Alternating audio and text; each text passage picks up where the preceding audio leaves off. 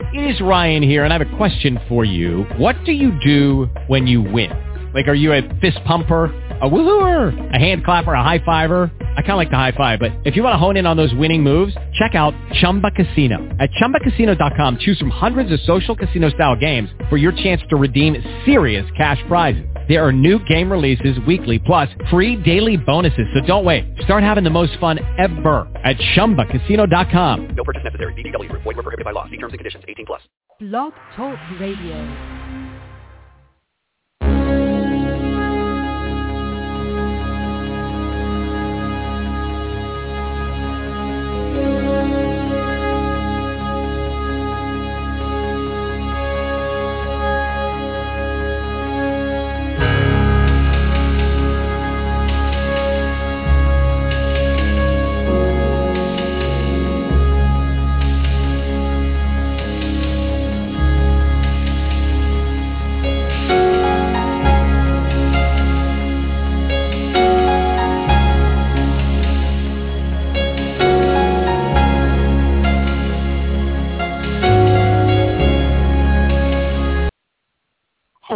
Everyone, welcome to NetIP Spotlight, Live Your Potential, where we invite guest experts to speak on a variety of trending topics that matter to you. I'm Jasbina Ahluwalia, your host, and I want to warmly welcome you to our show this evening. I know everyone's crazy busy these days and appreciate you investing your valuable time in joining us this evening. To give you a lay of the land, our guest speaker and I will be discussing his insights for about 20 minutes. I'd like to give everyone a heads up that after about 20 minutes of discussion between our guest speaker and myself, you will have the opportunity to ask him any questions which you may have. So with that, let's jump in. Today's guest speaker is Judge Paul Grewal. Judge Grewal is United States Magistrate Judge for the Northern District of California. He's a member of the Northern District's Technology and Patent Local Rules Committees. He also is co-chair of the Federal Circuit Bar Association Judges Committee and co-chair of the Federal Courts Committee of the Santa Clara County Bar Association. Judge Grewal received the law degree from the University of Chicago and his undergrad degree from MIT. He's a former president of the South Asian Bar Association of Northern California and the South Asian Bar Association of North America. Welcome to the show, Judge Grewal. Thanks, Jasbina. Thanks for having me. Oh, it's a pleasure to have you on. And why don't we start the show by you telling us about your path to becoming a judge? I'm sure our listeners will be fascinated. I know I am. Well, the path to becoming a judge, at least in my case, was really first and foremost the path to becoming a lawyer.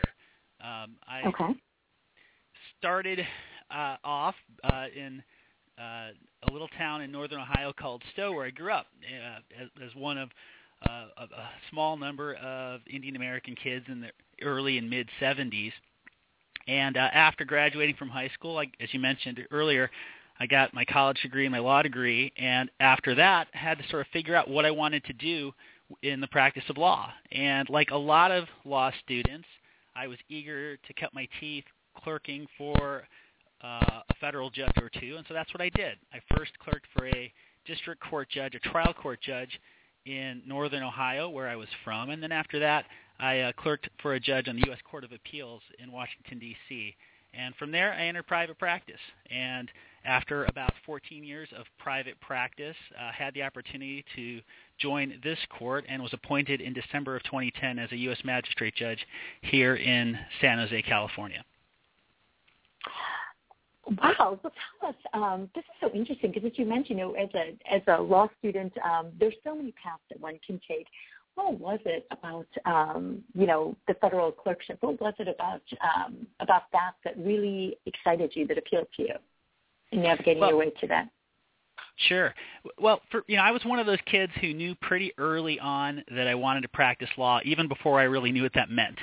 I wasn't quite born with a briefcase in my hand, but I was pretty close. But like a lot of kids in our community, I was encouraged to consider other career paths, perhaps more traditional and secure career paths. So I got a engineering degree, and from there headed off to law school. But knew pretty early on I wanted to be a lawyer, and really a trial lawyer, even before I started in law school. And as a trial lawyer, it was hard to imagine a better way to learn what worked in court and what judges cared about than to go work for a judge and see what he or she cared about. And so I did it not only once, I did it twice. And for me, it was an exceptional opportunity. I mean, really something I could not imagine doing anything else or anything better. So that's what got me into court and working for a couple of federal judges. I got to see how lawyers did some things well and did some things not so well, frankly, and was really kind of inspired by the former. And in a strange way, inspired by the latter too, because I always knew that no matter how much I might struggle or feel had to work to get ahead in the practice of law, knowing that there were lawyers out there who go of it and maybe not doing it so well gave me the courage to try, knowing I could at least do that much and hopefully much more. Oh, that is so interesting. Well, I have to ask you now that you mentioned that, I've got to ask you. Tell me one of the best practices you've observed by any lawyer at any point in your career, and I'm going to ask you one of the maybe worst for our aspiring lawyers or lawyers among us who could learn from that. So, what's one of the best things? What's one of the least best things or worst things actually that you've witnessed or just vicariously heard about through your years? Well, sure. The best lawyers, whether we're talking about lawyers in a little country courthouse or at the Supreme Court or anywhere in between, the best lawyers, I think, consistently focus on one thing, which is figuring out what the problem is for the court or for the jury and providing the answer. And so whether it's here in my court or when I was trying cases myself as a trial lawyer, when I would see lawyers come to court with that attitude and that perspective, a problem-solving attitude and perspective, and provide answers to the people who were responsible for making the decisions, I knew I was watching something special or going up against something special if they were my opponent. And I think that sort of same spirit has carried forward even today when I'm sitting on the bench now, when I see lawyers really coming to court looking to solve the problem rather than give a fancy speech or go off on tangents and issues that don't matter. I'm really impressed and really inspired. Interesting. Okay. Now, I imagine that no day is the same for a U.S. District Court judge, but that said, will you share with us what's the day in your life as a judge tend to look like? So I would say the best part about serving as a judge, and this I think is true no matter what kind of court you may serve on or in what capacity, the best part about being a judge is exactly what you suggest, which is no 2 days really are the same. But I think there are some things that do stay largely the same from day to day, in my court anyway. So you mentioned that I sit as a trial judge in the Northern District of California, and as a federal court trial judge, most of what I focus on is what happens in the courtroom. You might imagine a typical day being something like the following. At 8:30, I often begin my criminal calendar, which means I hear criminal cases that have been assigned to me and that require immediate attention. And on my criminal calendar, I am responsible as a magistrate judge for providing defendants who have been indicted and arrested with information about their case. So I will explain to them what they've been charged with. I will explain to them what the maximum penalties are that they might face. I will explain to them their rights under our Constitution in defending themselves against this case, in the case. I'll also perhaps consider a request by the government to detain that person as the case moves forward, in something what we call a bail hearing. So all of those things are happening in case after case after case, just on that one calendar, beginning at typically it's 8:30 in my court. By 10 or 11 o'clock, I may move on to any number of other kinds of cases. And one of the wonderful things about federal court is that the cases not only change day to day, they change hour to hour. So at 10 o'clock, I may have an intellectual property case. Here in the Northern District of California, here in Silicon Valley, we see a lot of cases involving patents and copyright. So I may have a case involving those issues at 10. 11:30 might bring a civil rights case where an individual has charged a police officer or a police department with violating his or her civil rights. After that case, there may be cases involving securities fraud, antitrust. There could be other criminal matters in the afternoon involving drug conspiracies, immigration violations. It's really a huge mix of cases that really changes every day and every hour in a way that I can't tell you how much I enjoy. And that goes on and on and on throughout the day until the courtroom is finally closed around 5 o'clock. Now, once the courtroom is closed at 5 o'clock, the work doesn't end. In a lot of ways, it just begins, because then I retire to my chambers, where I turn to the work of reading briefs for the cases that are coming the next day, writing opinions in cases where I have to issue written decisions for a case. And I also have to tend to all the administrative matters that are involved in running a court chambers and running a court docket. So that's a little bit of I think it gives you a little bit of a sense of how it works, and it really it's never dull, and it's never quite the same. Never dull. That is fascinating. The diversity of what you see. I imagine with a diversity of these different cases that you have many tales to tell from your experiences as a judge, and possibly as a litigator prior to that. Any come to mind to share with me and our listeners at this point? Sure. Well, one of the real pleasures I have in my work is that as a trial judge, I try a lot of cases, and most of my cases are, in fact, jury trials. So I really enjoy bringing members of the public in and explaining to them the process, and really inspiring them and empowering them to serve as a partner with the court.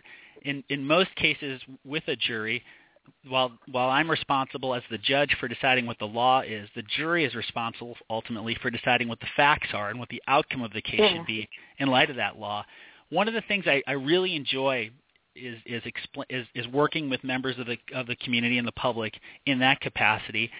From time to time, it may surprise you, not everyone is quite as enthusiastic about jury duty as I am, and so I often have to break down some resistance and hopefully not just get people willing to serve, but also excited to serve.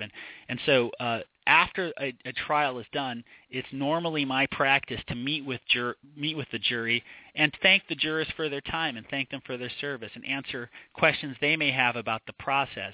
And one of the most satisfying parts of my job is when I have an individual who initially was very skeptical about serving as a juror. Either they were disappointed that they were selected, or outright hostile to the idea of having to give up days or weeks of their time. And after the trial is over, hearing from that same reluctant juror nothing but praise for the system, nothing but praise for the process, that's a good day and something that gets me excited to come in the next day and do it all over again.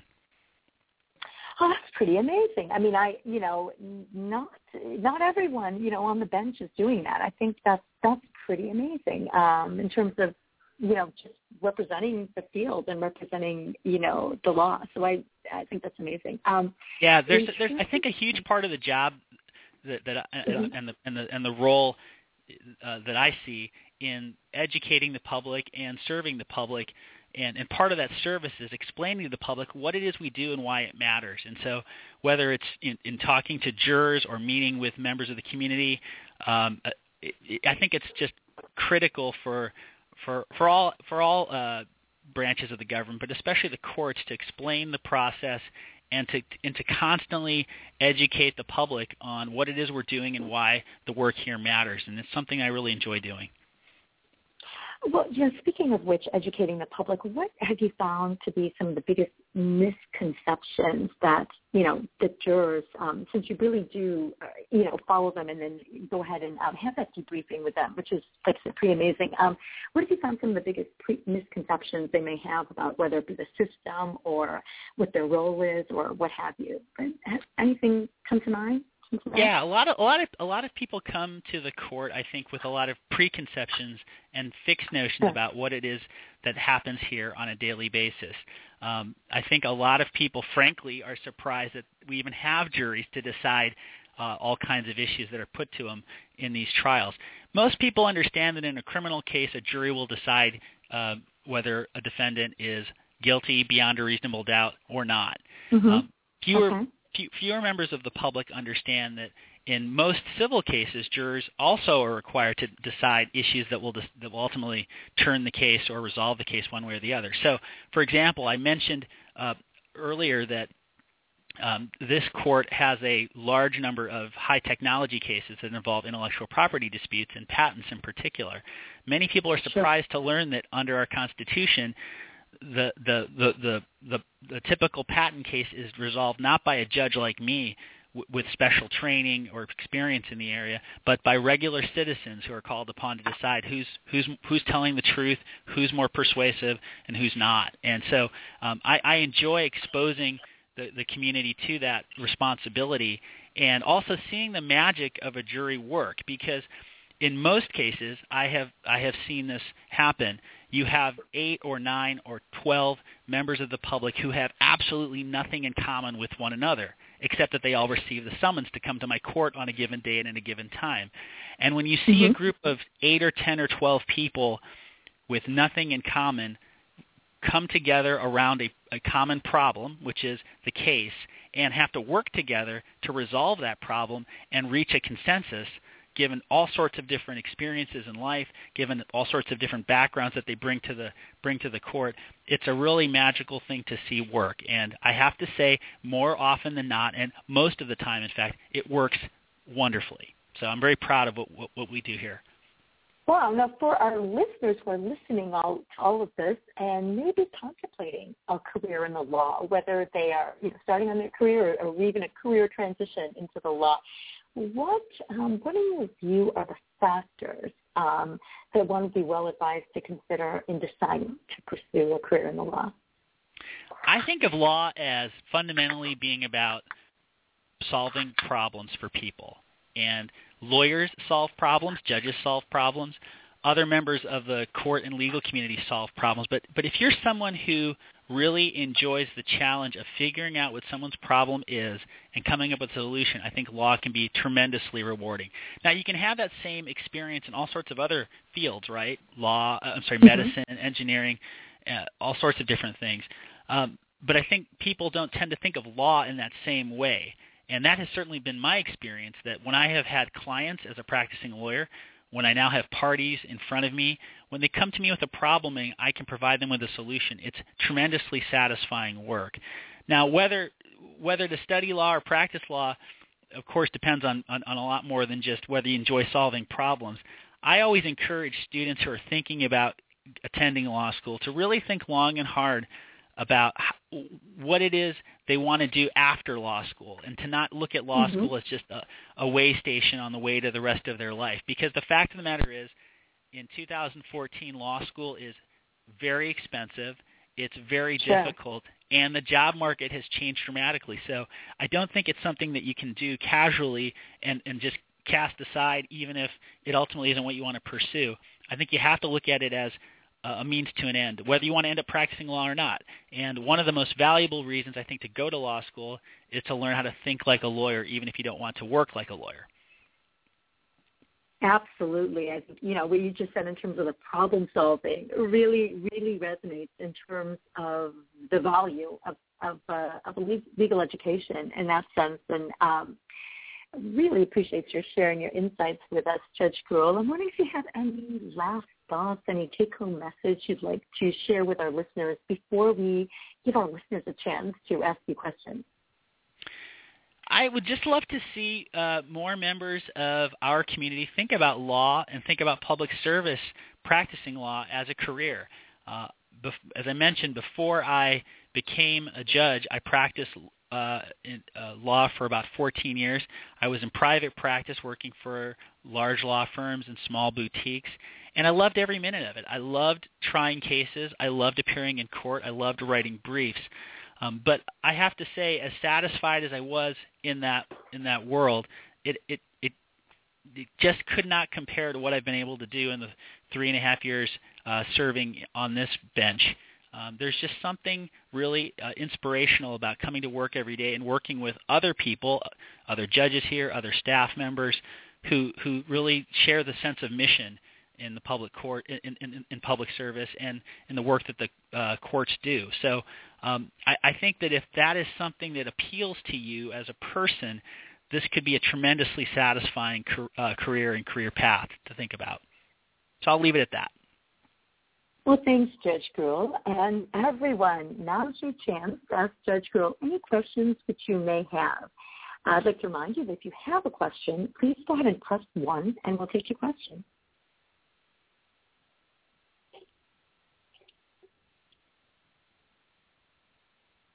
All right. So I'm going to take the caller from area code 847. Last 4 is 8094. Welcome, caller. You're on the line. Hi, Judge Grewal. This is Ritu Singh. I just want to thank you so much for being on the call tonight. Hi, Ritu. You're most welcome. And I wanted to ask you, this kind of, I think, tailors well from your last statement there. We met at the Sovereign North America Conference. I know you've been heavily involved in nonprofit volunteering, and in that organization in particular. What your thoughts are about being South Asian and an attorney, and the importance of nonprofit volunteering, and what some advice you might be about picking the right one.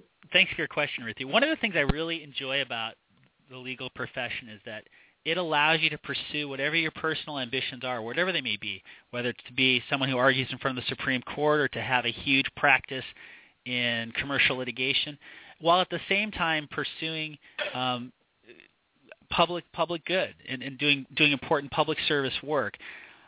Even when I was building my practice, trying patent cases before I came to the court, it was really important to me to do pro bono work, to be involved in bar associations, and to be a member and a leader in community organizations.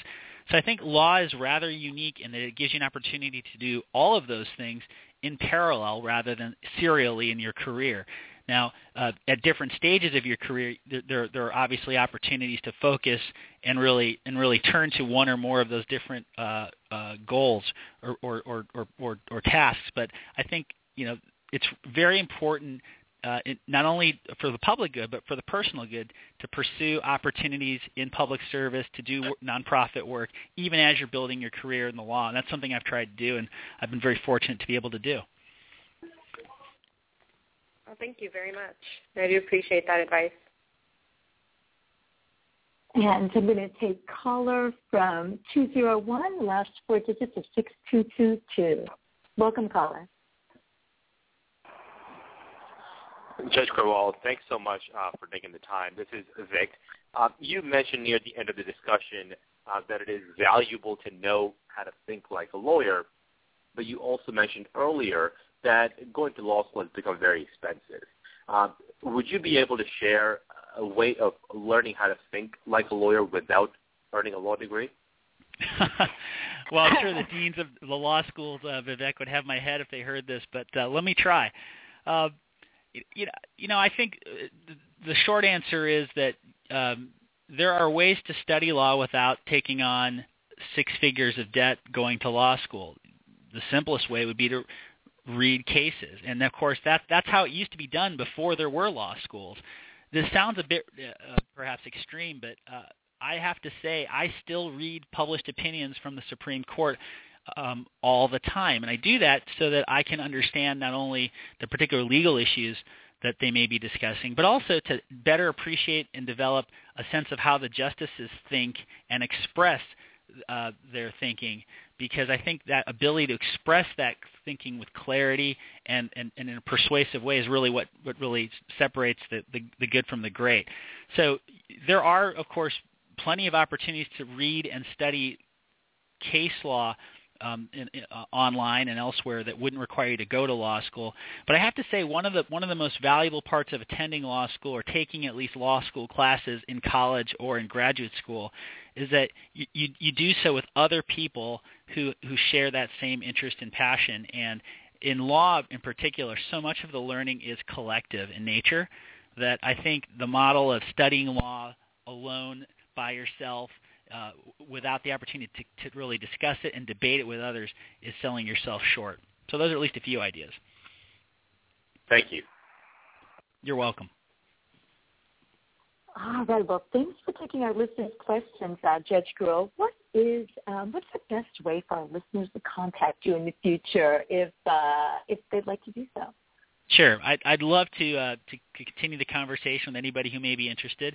The best way to reach out to me is through my email address. My email address here at the court is Paul, that's Paul, _Grewal, GREWAL, at cand.uscourts, with an S, .gov. Thank you very much, Judge Grewal. And in case you joined us late who would like to share the show with people in your life, I'd like to remind you that a recording of today's radio show will be sent out, and appreciate your hanging out with us. Make sure to join us for next month's show, and we hope you'll be joining us at the 23rd Annual NetIP Conference this Labor Day weekend in Atlanta. Have a great night, everyone. Take care.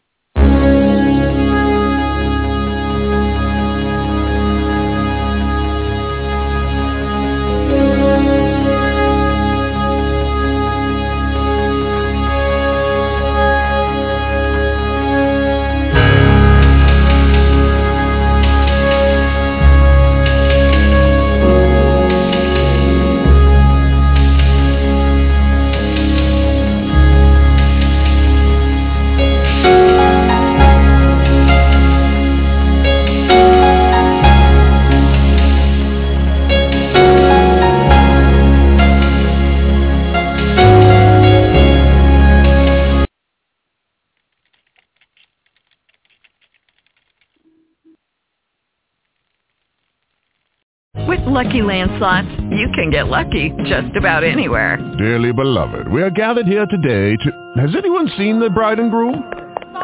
Sorry, we're here. We were getting lucky in the limo and we lost track of time. No, Lucky Land Casino, with cash prizes that add up quicker than a guest registry. In that case, I pronounce you lucky. Play for free at LuckyLandSlots.com. Daily bonuses are waiting. No purchase necessary. Void where prohibited by law. 18+. Terms and conditions apply. See website for details.